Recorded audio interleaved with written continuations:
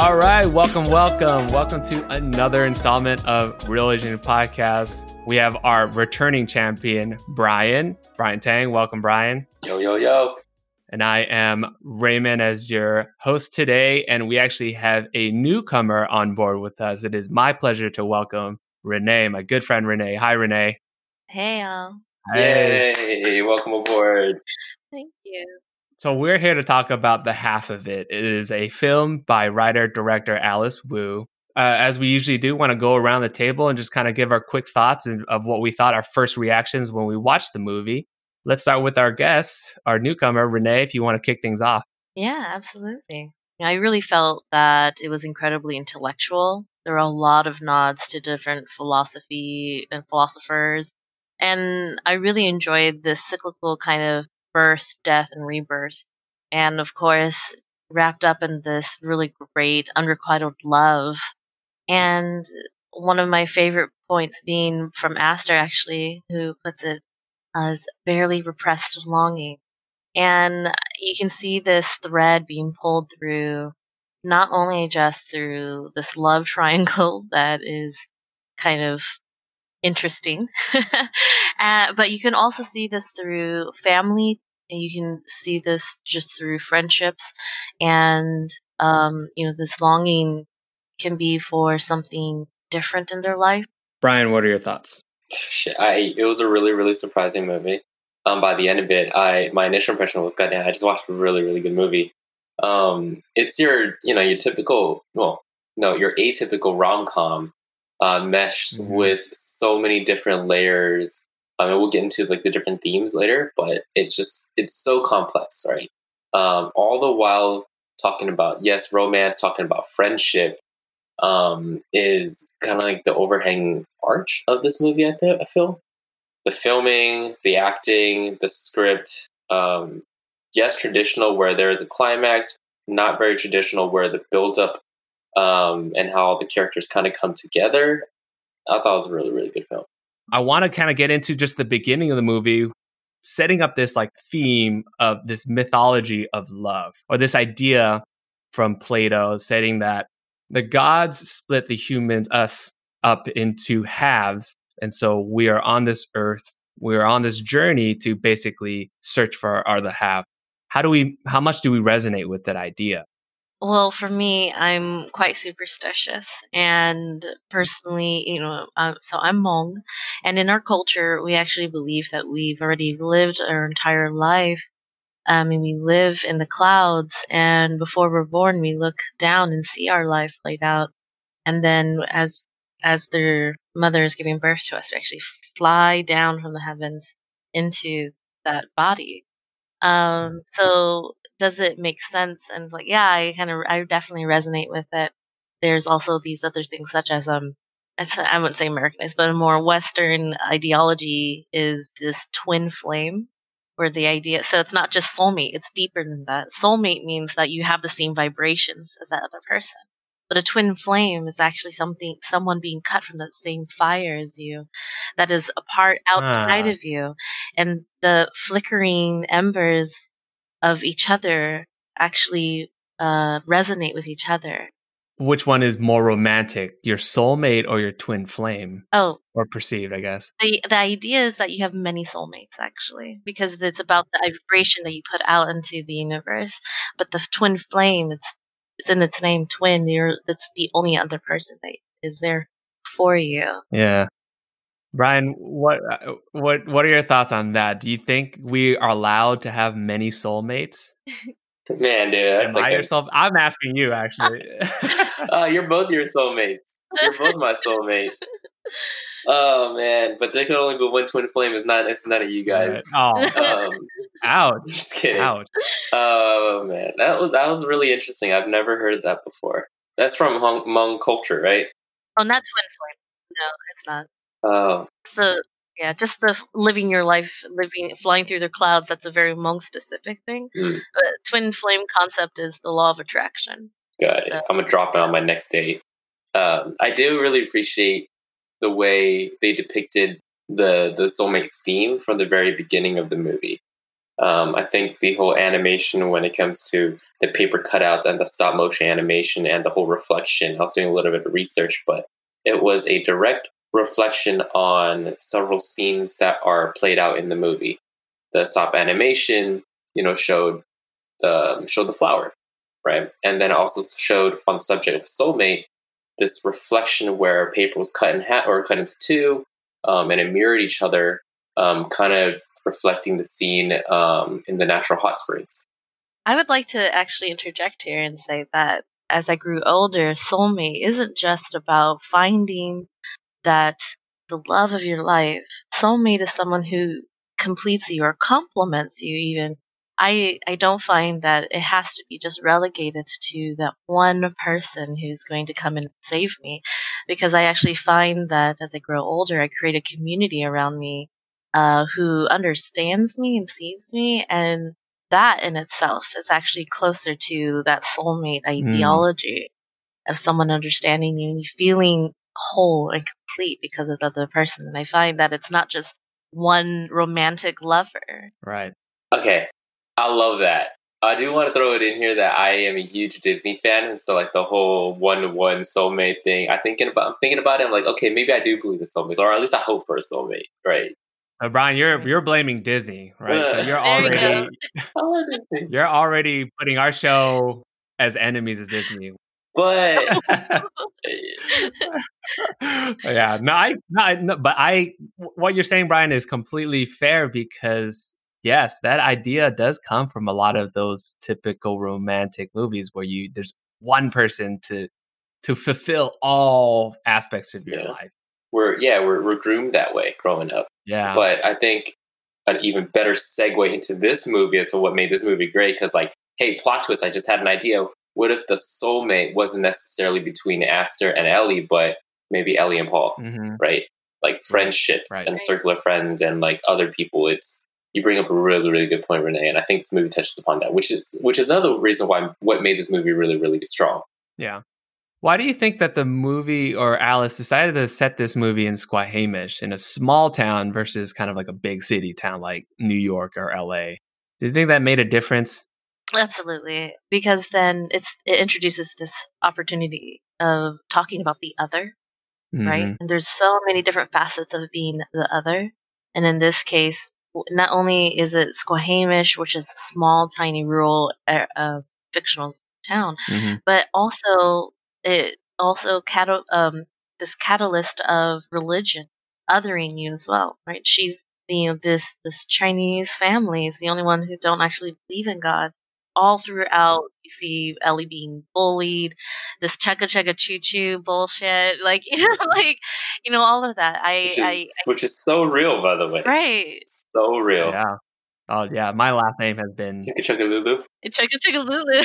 Yeah. So I think it's a very common thing, and so when you're in small communities, if you're the only one, yeah, you're definitely going to feel like this disconnect from everyone else, Right. which is The different one. yeah, Right. And even when Ellie joins that house party, the senior after party, the senior recital after party, they're like Chinese girl, right? Yeah, Most of it's them don't yes, even know her girl. name, right? Renee, to your point, she's other, right? She's yes, seems like the only Asian person in that Mm. town and in that school. They ostracize her in a way, and I absolutely, think also Ellie assumes that role too, in a yes, way, right? She doesn't forcefully put herself or try to force herself into the mainstream high school culture. right, absolutely. Because I know for me, I was a social butterfly. I know I wasn't like the only Asian, but I definitely put myself to be a more the most mainstream kid, I guess. I was able to just kind of go and hang out with the jocks and the cheerleaders and Wow, the so Popular. cool. like every social stratosphere there was, I was in there and it was infiltrating them because but then also in that regard, like one of the things that I really appreciate about Ellie is that I was a chameleon, if you will. I could change Mm. my colors to fit into anywhere. But Ellie is strongly herself, right? And rejects the notion that she needs to fit in. Chameleon is a good word because I think we all do that. Maybe to me, I think Alice said it in a small town versus a big city. And I think for me, I think it's just a practicality standpoint. It's able to allow us as, watchers to focus in on this tiny town. We live in big cities, so we don't get that same experience. But there are those who are in small town USA who are the one Asian person. Yeah. And if they're two, they're friends. Yeah. Yes. And then also the high school students like, well, don't you know other Asian person? Aren't you guys like best friends? Like, I've never met that person. Yeah, exactly. One of the things that I like about Ellie is that she actually uses that outsiderness to her advantage and monetizes it Oh, yeah. by charging people for this perceived person of being smarter. She is actually smarter. She tries hard to be able to be smarter than other people. And so, yeah, being able to make that money, make that paper from her classmates. Yeah, she's like, might as well profit from it. Yes. Kind of a on-brand Asian thing to do too. Right, kind of your token on point. Yes. Yes, from a practicality standpoint, it only heightened, the minority and how outcasted she really was. But at the same time, I always view small town and big town as more of a coming to age effect, right? Where you think about a small town, it's home, it's familiarity with your entire community, and there's a certain certainty that as you're growing older, this is my life and this is what I'm going to do. And then the big city is more associated to adventurous, right? The unfamiliar, the uncertainty. And so when Ellie was, deciding which college she was going to go to, she was going to go to the college up the street or the one down the block, all the way further down. She ultimately decided, hey, I'm going to go to Grinnell University, which is much further, which is in a way indicative of her blossoming and growing outside of this small community and finding out who she really is. Did you guys go to a university or college or whatever away from home, or did you stay close to home? I stayed close to home. Relatively close. I went to San Francisco State, so still in the Bay Area, yeah. I was born and raised in Fresno, it's 200 miles away, and my parents couldn't fathom sending so I went to college when I was 15, and they couldn't imagine sending their 15-year-old daughter to college all by themselves. So they sold everything, uprooted themselves, and ended up living in like a rinky-dink small apartment just so that I could go to college out here in the Bay Area. Wow. So it's actually really that was a huge sacrifice for my parents to do. But I was gonna say I feel like it's fairly uncommon actually for Asian families to be okay with having their kids go far away. Yeah. For yeah. For college, sure. right? For sure. That is also something that I felt like was huge, actually, right? Yeah, but what the funny thing about that is, it's unless it's a huge prestigious college. Because if I told my parents I'm going to Harvard, they're like, "Great, when are you going to pack?" Yeah. If it was a full ride scholarship. Yeah, exactly. Right? Yeah, that's Okay, true. yeah. They're like, "Perfect, Harvard. Who's paying?" It's always the question. Right, exactly. Yeah. Yeah. No, that is super true. And it's weird because, at least for me, I wanted to go to a far off college, or at least I didn't want to stay close to home. And I visited Long Beach, which is still in California, but far enough. And I ended up not going to Long Beach. I think deep down, I didn't want to leave home at that point in my life. And I think that is the benefit and curse, kind of depending on how you look at it, of Asian culture being family as a unit, right? Stay as close as you are as a unit. Family, for sure. Because Ellie actually says it's a full ride scholarship. She goes to the school down the street from her, right? Right. Full ride. I'm a daughter of immigrants, and so I know how hard it is to be able to have to start with nothing and be able to make it. And that definitely was like a discussion. My mom ended up working at the college just so that it would be a free tuition. Me not having to pay for those college credits actually really helped out. Do you think Ellie stayed or initially didn't want to go far to Grinnell because she also felt like she didn't want to abandon her dad? Oh, yeah. Well, one, it's her relationship with the father is a very authentic relationship. The way they interact, especially the way they hang out in the kitchen all the time. The dinner table, how they eat dinner together, how they interact, how they speak to one another. It's minimal words. It's more of the action. I think it's very, very evident that in the back of her mind, it's hard to leave home, right? Especially with just her father, and I can relate where it's me and my mom, right? It's just my mom. And, when they're growing older, getting up there in age, it's you're the breadwinner of the house. You're the caretaker. You and want to protect them too because they protected you. Right. And, by the end of the movie, I mean, she and her dad had a very heartfelt conversation about, hey, we came here to America not so that you can be like me, but that you can be like your mother. Yeah. He took the approach to, not push her out the door, right? But he made her dumplings. It's like a way of saying I'm okay with it, or I'm be good. I'll be good. Right. Yeah, I think so. I mean, he didn't say anything first. He just went ahead and cooked for her. And said, "Get the hell out of my house." Right. I don't recall that line, but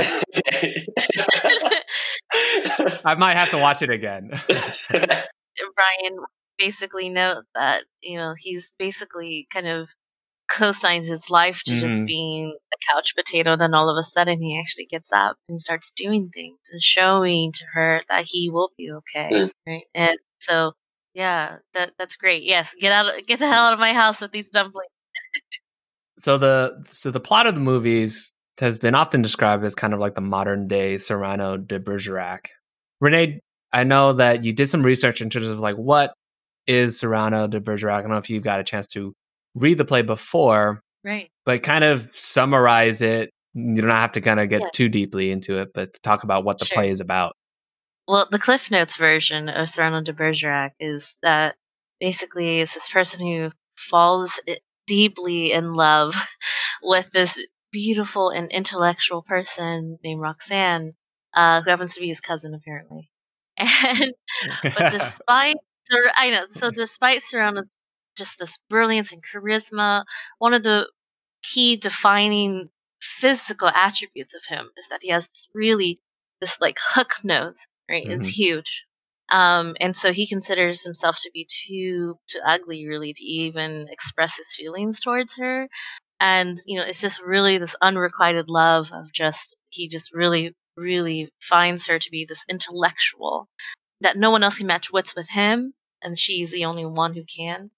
She just falls madly in love with this other person. And so then there's this conflict where he tries to just fight this other person and really ultimately dies, right? Without having this love, coming back to him. And so, so all throughout the story of the Serrano actually writes these letters to Roxanne, but then she continues to fall deeply in love with this person named Christian.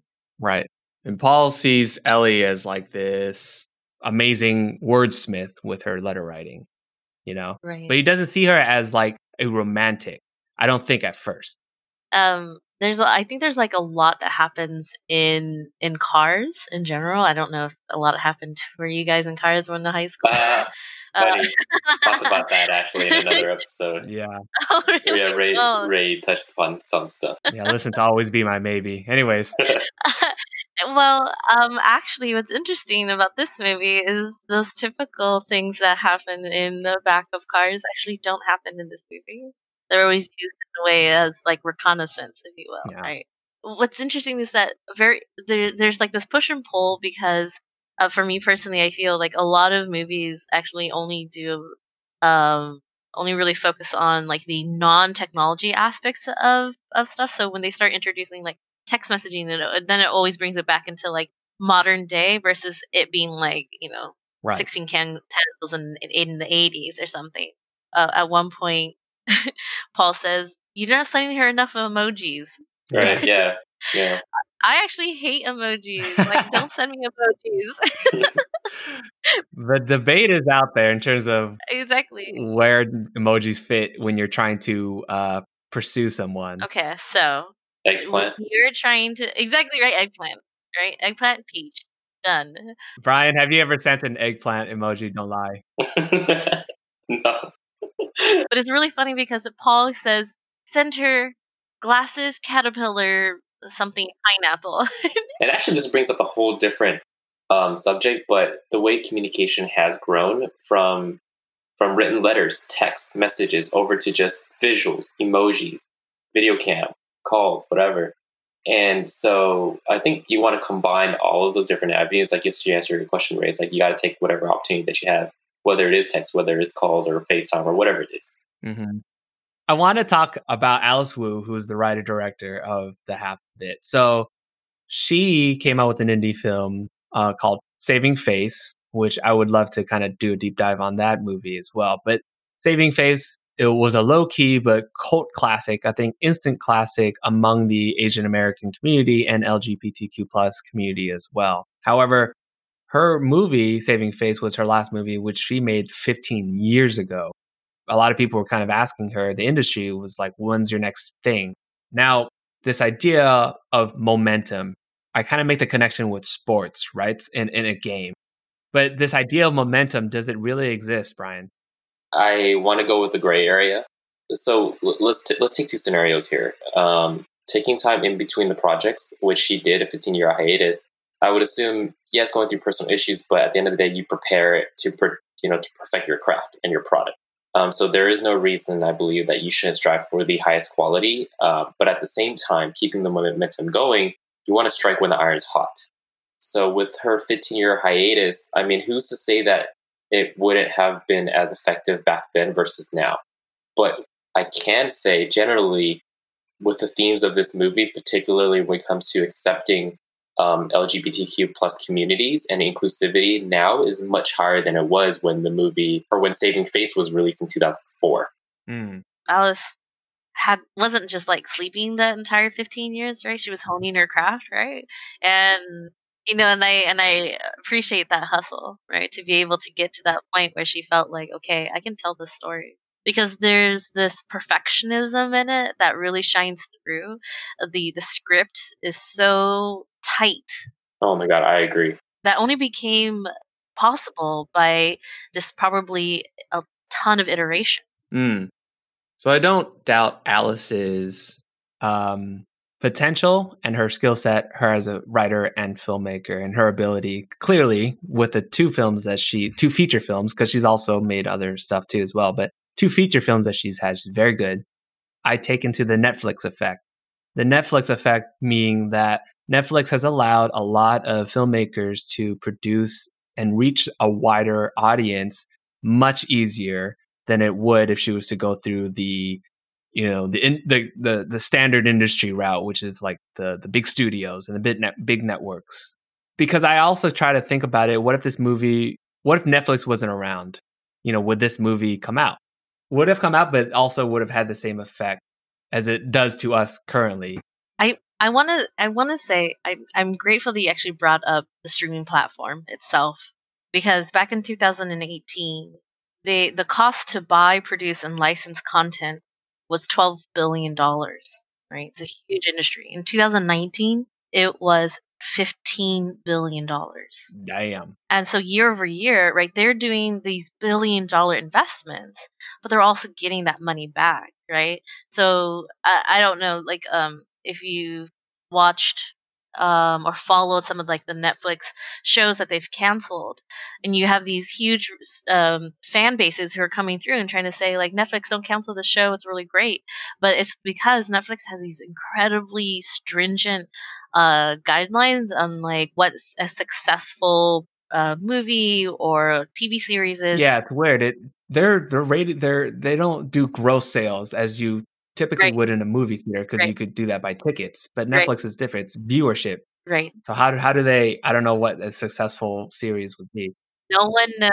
No one knows what their It's actual all metrics secret. are. It is there. There's a secret sauce, but tie into the fact that what you're asking is like, would it have been as successful? Well, there is marketing that goes into it, and they're spending like $2 billion in marketing as well. So on top of the licensing of the content and producing the content, they're also then spending billions of dollars to market these films.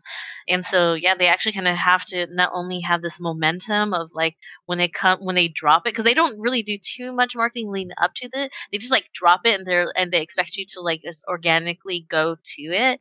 And I think that what they understand is they need to be able to continue to cater to these emerging markets such as like India and Japan, in China. Right. And so having more Asian influenced content. So if you've gone through and seen like Indian Matchmaker, all of these other Indian performers and comedians like coming in, like they even have sent some of these more Americanized comedians to like India, or like Joe Coy just recently went to Philippines. I don't know if you guys saw that special, but so they're trying to pay into mind like, hey, we really need to capture this audience, and how do we do that? Let's add more Asian faces to it.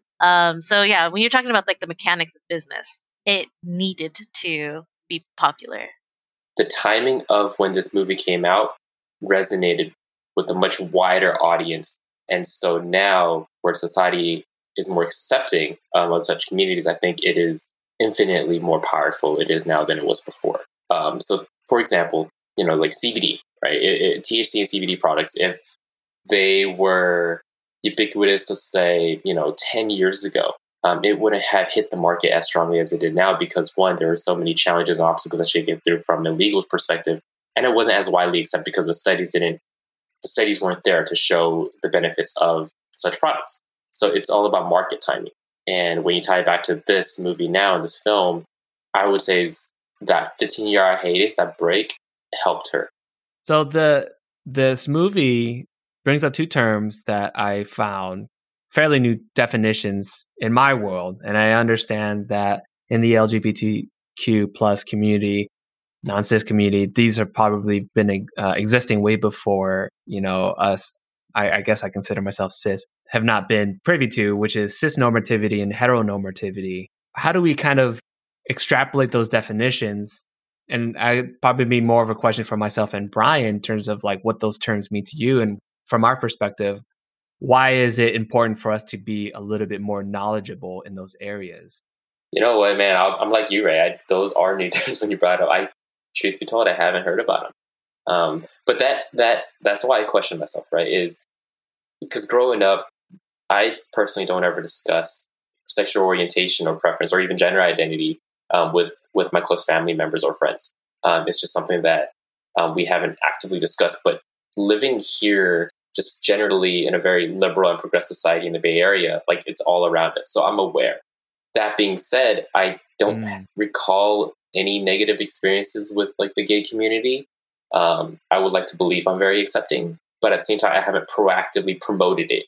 Though you and I are aware, now I haven't done anything to elevate their platform or their voice. So does that mean I'm ultimately unsupportive? I wouldn't say it's unsupportive. I think not actively championing is is kind of holding up the structures of cis het normativity, right? Mm-hmm. One of the biggest things is that in high school you kind of don't really want to have labels, and so Right. I have a lot of friends who were maybe curious, but they didn't want to like come out and say that they were. And then you definitely have people who are like very much so like, I'm proud. But you still today you have legislation on the federal side of like that are anti-trans, for an example, right? Mm-hmm. So Square Hamish, everyone is Christian, and Ellie is Right. not, right? We're all conditioned to think that man and woman equals love, right? Man and woman are the ones who are supposed to be courting each other. And even to go further to say it's the man's job, right? Quote unquote, the man's job to do the courting, to pay for everything, to do all this other stuff, right? And so we still have those narratives out there.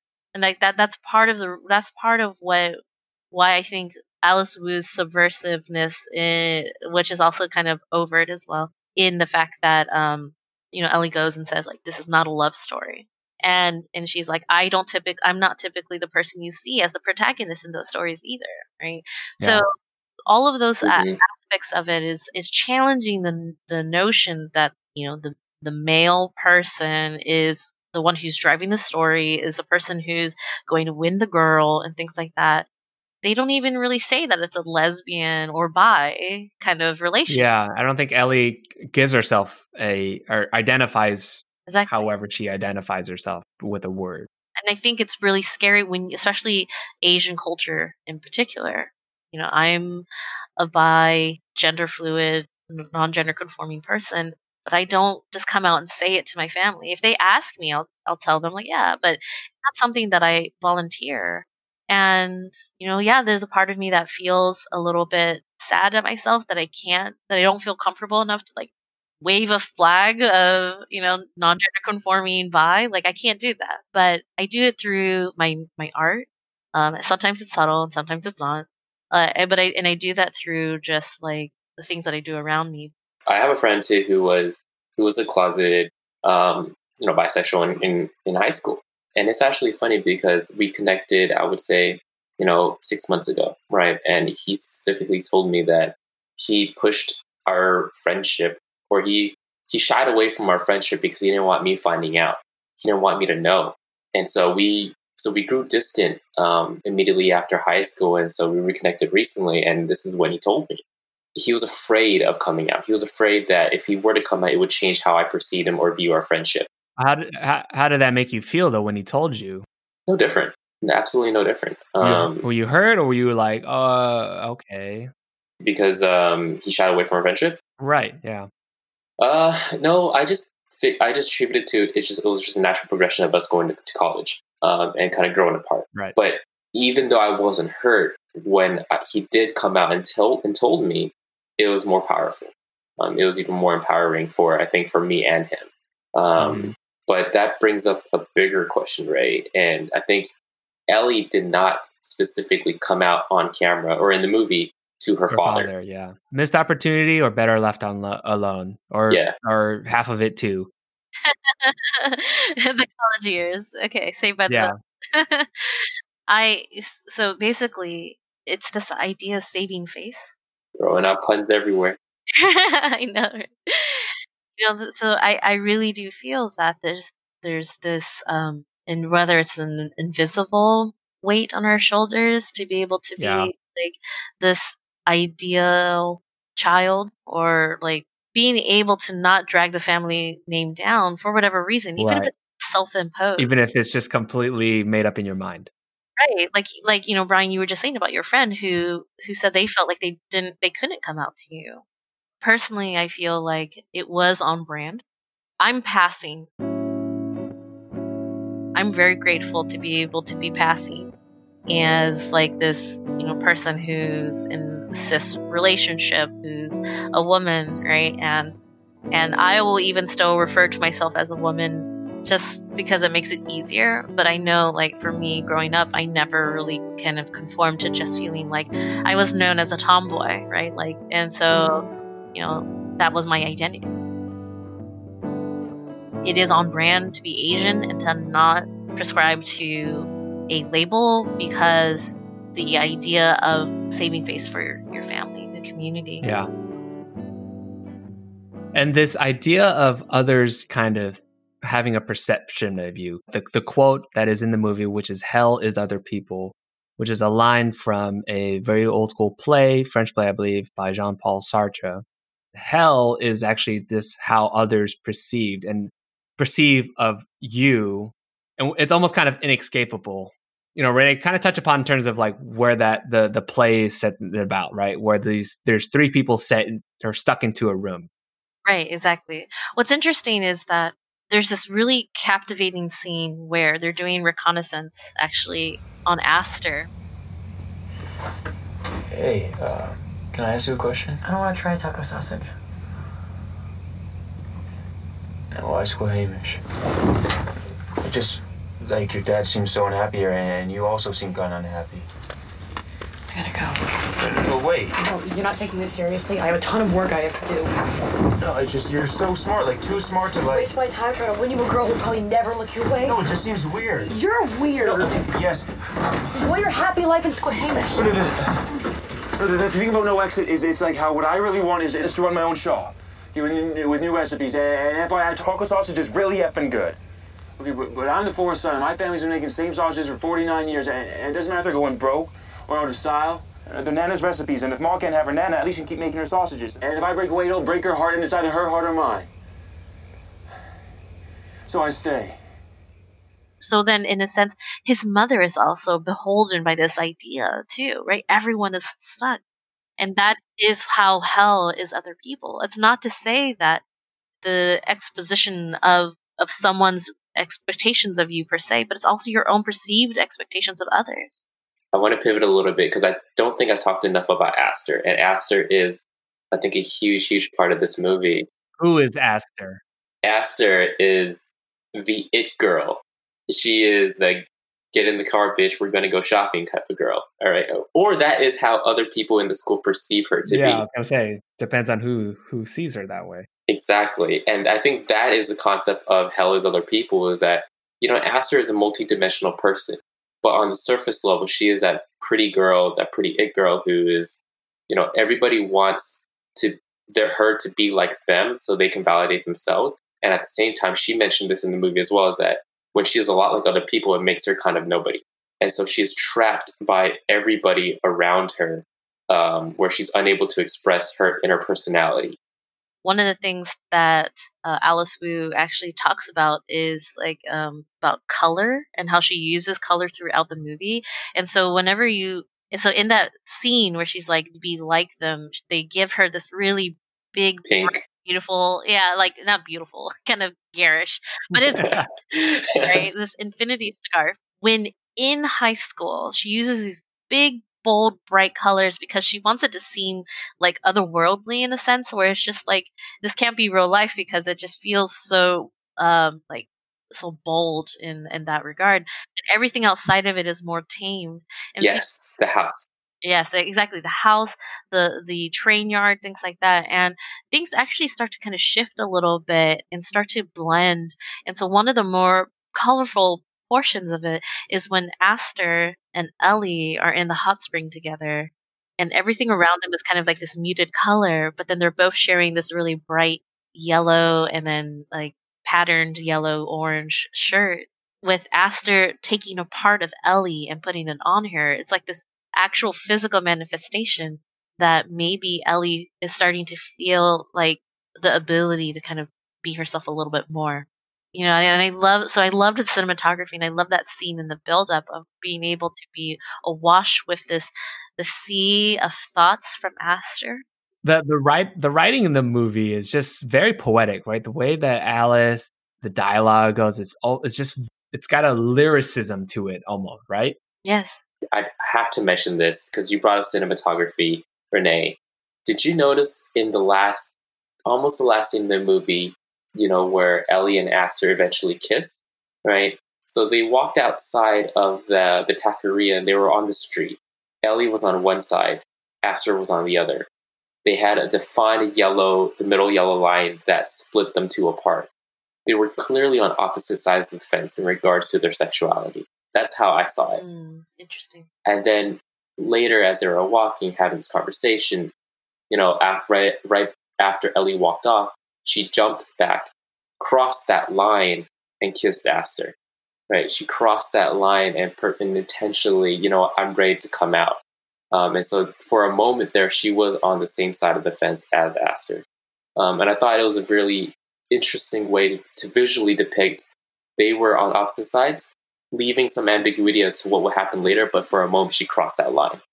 I think crossing the line wasn't necessarily about sexuality. I think it was about taking a chance, actually. Bold stroke. Yes, exactly. You see bold strokes throughout, right? I think that's actually closer to what I perceived it to be, is being able to cross that line of, am I going to take that chance? Am I going to risk it? She asks Paul, how do you know when someone wants to kiss you? Do we know that Aster wanted it? Right. I looked at. Did you look at Aster's face and how her expression was going to mimic Paul's face? The whole weird eye thing. Right. What was interesting is that their first kiss wasn't on scene. Alice didn't show the first kiss, and it's crazy because in a teen movie, that proverbial first kiss is one of the pinnacle in a teenage romance, but it's not on camera because we know about it when Paul tells Ellie in the store. Right? Because that's when Ellie's like, how do you know when someone wants to be kissed? And, the part of the nurture portion of it, we brought it up at the very beginning of the segment. We talk about Disney that's over romanticized the idea of what a relationship is, right? And they just show these guys just kissing these women without their permission. Sometimes they're asleep, even, right? Yeah, exactly. Like, excuse me, consent, please. Sleeping Beauty is trying to sleep. That's so funny, right? They're making these big gestures, and it's like viewed as like, oh my god, he's such a bold risk taker. Nowadays, it's like, hold on, excuse me. I think that's why she asked, "How do you know she wants to be kissed?" Right? Good point. I still love you, Disney. I still love you, Disney. I hope to be on Mulan 2 voiceover, voice cast. We're totally ruining our chances with Disney right now in this episode. I want to say that I think that it's really important to note that courting someone, there are no real rules, and it There is are no real rules. right. There's this social contract that we sign that is invisible and unspoken, but also at the same time, we're just trying to because everyone has their own predetermined what they are into and what they're not. Right, exactly. When they're invisible and they're unspoken, that also means they could be made up. I mean, I love a lustful kiss as much as anyone else. Seriously, right? Like I think there's this aspect of people wanting to just be swept off their feet, passionately, right? And But then nowadays, it's got to be an agreement. There has to be a discussion, a pre-lustful kiss meeting, and you say like, at 4:00 today after dinner or after lunch, where I'm going to kind of grab you and kiss you. Just want to make sure they're okay with that, and then your partner can be like, yes, I agree to that. I have my meeting before maybe I'm late, so it's got to oh my be. god, so passionate kiss appointment. Got it. Okay, so dick appointments. Calendar check. it. Yeah, you guys send it to your calendar invite. I'll send you a calendar invite of when that's going to happen, just so you're aware. If you're running late, just kind of make sure to kind of let me know. Now I feel like I need to look at your calendar, Ray, and see how many you've scheduled in. It's got everything. Again, at the beginning, with the gods splitting us in half, us being humans. So in the movie, who do you think is the other half? I think the movie does a good job of twisting your expectations. So they try to pit it as a romance, quote unquote, movie and have it be Ellie and Aster. But in reality, opposites attract, and it's Paul and Ellie. I also think on the flip side of it being the half of it, I think half of the story isn't shown in the movie. And that's TBD when Ellie goes off to college. Personally, I don't really even feel that anyone is each other's half per se. But okay, so I have two thoughts here.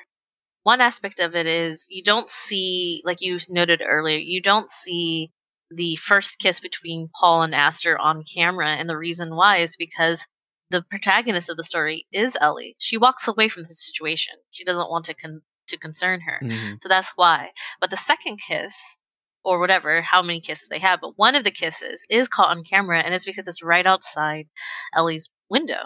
She catches it, Good right? point. And there's this pain that you can palatably feel from it, where she is distraught over the fact that there's this person that she does really care about, and this love triangle that persists because of it. And so, what I wanted to also note too was like by the halfway mark in the movie, you actually think that Paul comes to the understanding that Ellie likes Aster, but that's not it. It's Paul understanding that's how he should be able to talk about Aster. Mm-hmm. I think Paul and Ellie are the two halves that have found each other. When Ellie's dad is watching Casablanca and he says best part, and it's the scene at the end of Casablanca where there's a quote that I wrote down that says, Louis, I think this is the start of a beautiful friendship that we have.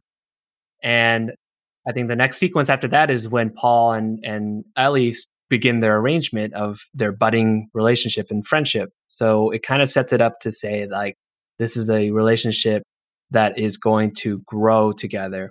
And there's a lot of internal dialogue because I view Ellie and Paul as one person, where Paul is sometimes that puppy dog bumbling fool, for lack of a better word, that when we meet the person that we think that we are in love with, it is so hard for us to say the words and express how we really feel. But sometimes, and when we get a chance to be with that person, we're just so shotgun effect with so much emotion, we don't know what to say. But when we're at home thinking about that person, we become a little bit more articulate. We become a little bit more eloquent with our thoughts because you have time to kind of introspectively think, how do I feel about this person? That is Ellie's version of being able to express eloquently how Paul feels with Aster. Last point I'll make is that you think, yeah, it was heartbreaking for Ellie to see Aster's second kiss with Paul. I would argue that it's actually good for Ellie because it confirms that Ellie's words and connection with Aster is so perfect that she's captured her love through her words. If it was Ellie in front of her, Aster would be in love with Ellie. Have you ever felt amorous feelings for someone else through someone else talking about that person? I know I have. Like never meeting the person? Right. So, for an example, I was working, and one of my coworkers, she confided in me that she really liked this other person on our team, but she would go on and on about how much she really likes them, and this is like years long of working side by side with this person, and I started to see that person who I never thought of in that way, the same as she did. And so I could hear how she would go on and on about this person, but it is unrequited love, right? And then they started to like me instead of liking her, knowing that connection. So it was like a really messy triangle, by the way. But basically, have you ever felt like that, where someone is just ascribing to you how much they like this person, and you're like, I don't ever really thought about that person before, but now hearing how you are going on about them, maybe I kind of do like them a little bit too. I think maybe the closest possible thing for me is you do meet people in your life who probably are in very committed relationships. And to me, it's no intention of like, oh, I want to break up this relationship, but you make such a connection where you match with them intellectually, emotionally, spiritually, whatever the case may be, right? We talk about having different soulmates, and you just make a connection with them where sometimes I think the thought comes up in my head. It's like, I wonder what it would be like in a romantic relationship. That opens the question of, do you believe in platonic relationships? I think yes, until no, actually I don't. I think if there's always an attraction, then no. Right? So you're confined by, oh, she's in a relationship or he's in a relationship, then I can't touch that. I'm sorry, I don't use the word touch, but like I can't approach this. I actually really enjoy like a lot of the charged sexual tension, and sometimes I think a lot of people feel like they Like guilty about it. yeah, maybe they feel guilty about it, but it's like, no, I think it's human. But also at the same time, it's also about like trust. Mm-hmm. And I think that's as humans and as adults, we should be able to talk about it without that feeling of being rejected, or that feeling of maybe someone being hurt by it, and being able to just like talk about it. Brian, do you think there's a such thing as platonic relationships? On the surface level, I didn't believe in it. As long as you're always attracted to them, right? Yeah. Initial impressions, no, I don't believe in platonic relationships, but like it's really, really hard to say. It is tough. So, but let's put it in a scenario. Let's say you were dating someone, and your significant other has a really good friend that they recently just met, and they just vibe very well, and it's a person of your gender, and they tell your significant other says, we're just friends, we're totally cool, but he knows I'm with you, XYZ, and we're completely platonic. Do you believe them? I know trust is part of it too, right? Yeah, so I thought I gave this a lot of, I wouldn't say I give a lot though, but it has crossed my mind many, many times, especially when I finished reading this book called 6 Pillars of Self-Esteem. Mm-hmm. The reason why somebody may view, like in this case, right, where you have, I'm with somebody, my significant other, and they have a really close, tight-knit relationship with another male friend. How I perceive that is highly dependent on my own belief in my self-esteem. If I'm extremely confident in my own ability, in my relationship, in myself, then I would more naturally view their relationship as they're just friends. It has nothing to do with how they're actually interacting, but how I perceive it. And if I lack that self-esteem, I'm always going to view myself, I'm therefore inferior, and therefore this guy poses a threat. There you But go. if I view myself as highly confident, this guy is their friend. They're not a threat, but like they're just friends. It's all about your own perception, how you view yourself, regardless of the other person. What if that guy reaches out to you and be like, hey, I'm trying to holler at your girlfriend? Come on. Come on, just don't do it, right? All right, where's my baseball bat? Hey. And that's what you tell your girlfriend, be like, no, he literally just told me that he's trying to. Yeah, but then you have to ask her, like, hey, I kind of need you to be an adult about this and kind of set this record straight, right? Brian, you put such a fine point to it. It's about self-confidence, right? It's about what you know for yourself and your self-esteem, and having that self-esteem in yourself to be able to make sure to know, like, hey, you know what I perceive of the situation versus what it actually is. And I think that is Paul's reckoning moment where he realizes that Ellie is in love with Aster, but he kind of looks within himself. He says, our friendship that we've built upon this, I cannot throw that all away just because of a man-made belief, with institutional religion. And then he realizes it, and he comes to realization when he has that talk with Ellie's dad. It's a bold stroke, right? The whole movie is this should just be called Bold Strokes. Oh, Excuse I me? think that's a different movie. It's like taco salad. Oh my god. Bold Strokes, just Google it and you're like, nope, that is not why it is. So let's go into our closing segment. So one of the themes in the movie is an interaction that Ellie and Aster are having. They're talking about painting.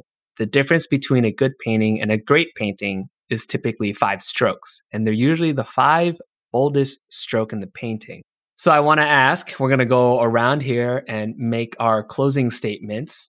We're going to argue who took the boldest stroke in the movie and why. Okay, so we're going to try to convince each other, and I'm going to say yay or nay. I'm just kidding. But I want us to go around to give our case to say who took the boldest stroke in the movie. Renee, would you like to go? No, let's have Brian. Let's have Brian go first, actually. Oh, she is deferring. Brian, you are going to go first. Sure.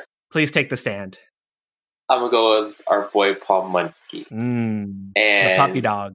Yeah. His blossoming character arc is extremely fascinating. You touched upon this earlier, Renee, but specifically mentioning being trapped, right? Being trapped within his family and his family business. Yes, you talked about him being the fourth son. He has another, running a business of like 49 years. He has to continue this legacy and cannot innovate. And he's also a product of institutional religion, right? And so he's groomed to have a certain belief, and ultimately growing up, that's all he's surrounded with, being in this small town.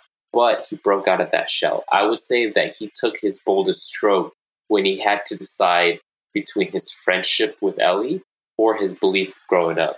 He decided, you know what, Ellie's my friend. I'm going to love her regardless of how she loves.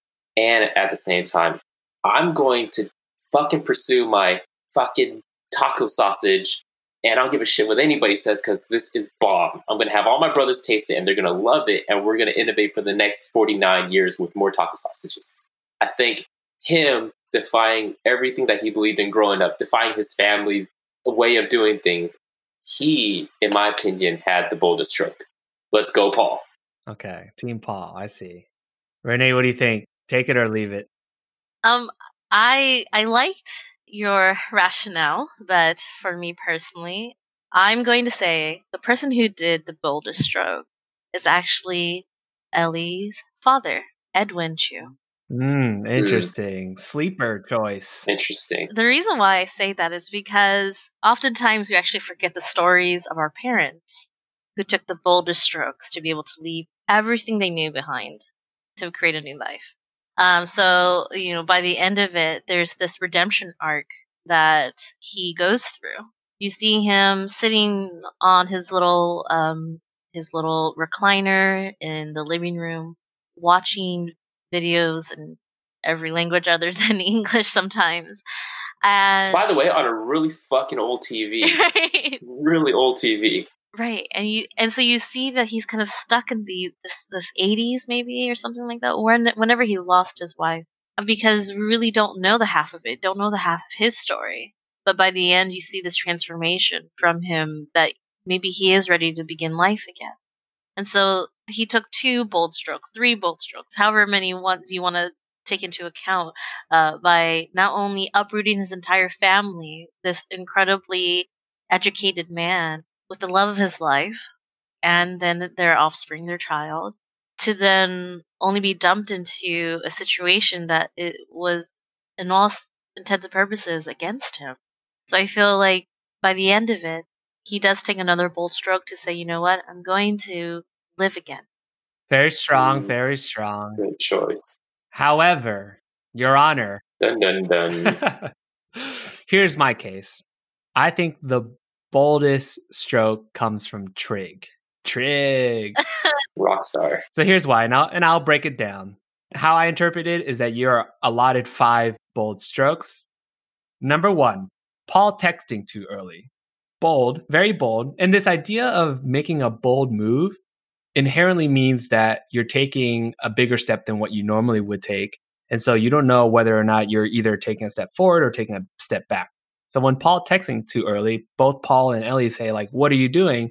But they lucked out because Aster ends up agreeing to get fries. Mhm. Number 2 is when Ellie plagiarizes words to Aster in their first letter to Aster, thinking Aster would not know any better, but she played along with it. Number 3, Paul speaking for himself. But they're also on their second date saying, hey, I want to be more than friends. I like you. That's a bold move. Could have gone either way, but it ended up working out for Paul. Number 4 is when Aster is asking Ellie to hang out. So Aster finds Ellie in Paul's room, kind of thinking like, oh, I guess you guys are a thing. When Ellie kind of assures her, like, no, nothing's going on. She's super into you. And that day could have just ended. And who knows what their relationship would have been like. But I think Aster had some kind of curiosity, this connection with Ellie that caused her to say, hey, you know, I have the day, let's hang out. And number 5 is when Paul trying to kiss Ellie and Aster sees them in the locker room. That might have taken the cake as the boldest stroke, so I would have said Paul. But Trig takes the cake because it all comes to a head and boils over when Trig asks Aster to marry her. And that forces Ellie to stand up and Paul to stand up, to come forward and come clean, which creates this chaos in this church. And I actually really love the church scene, so it's really funny. That was probably the most rom-com scene in the entirety of the film, which is like, wow, am I just watching like a generic rom-com? And I sympathize with Trig because Trig is the bold stroke to the side when Aster gives Ellie the painting of the sunflower. Trig is this blissfully ignorant person who's kind of just in his own world thinking everything is all good, and he's not a bad guy, right? I think that is something that I know too. He's not your typical like hateful side person. He's just kind of there. He's lonely, but he's hopeful because he thinks it's going to be all good for him and Aster. But he takes one too many bold strokes in the movie that causes this whole thing to ultimately everyone to come to Jesus moment, I guess, if you will. So that is my case in terms of why Trig takes the boldest stroke in the movie. Yeah, I think that marriage proposals are kind of getting out of hand, right? How do I make, yes, so everyone's in on it in that regard. Divine intervention. Well, we'll go ahead and end it here. Renee, do you have anything that you want to plug? Yeah, feel free to add me on Instagram at Renee CYA, Renee C Ya, or following me on Facebook at Renee C Ya as well. I'm also on Twitter. It's Renee_Cia. Awesome. Really love it. Brian, anything you want to plug? My website, www.brianctang.com. Portfolio, photographs. Beautiful photos, by the way. Thanks, man. Tune in next time for another episode of Real Asian Pod.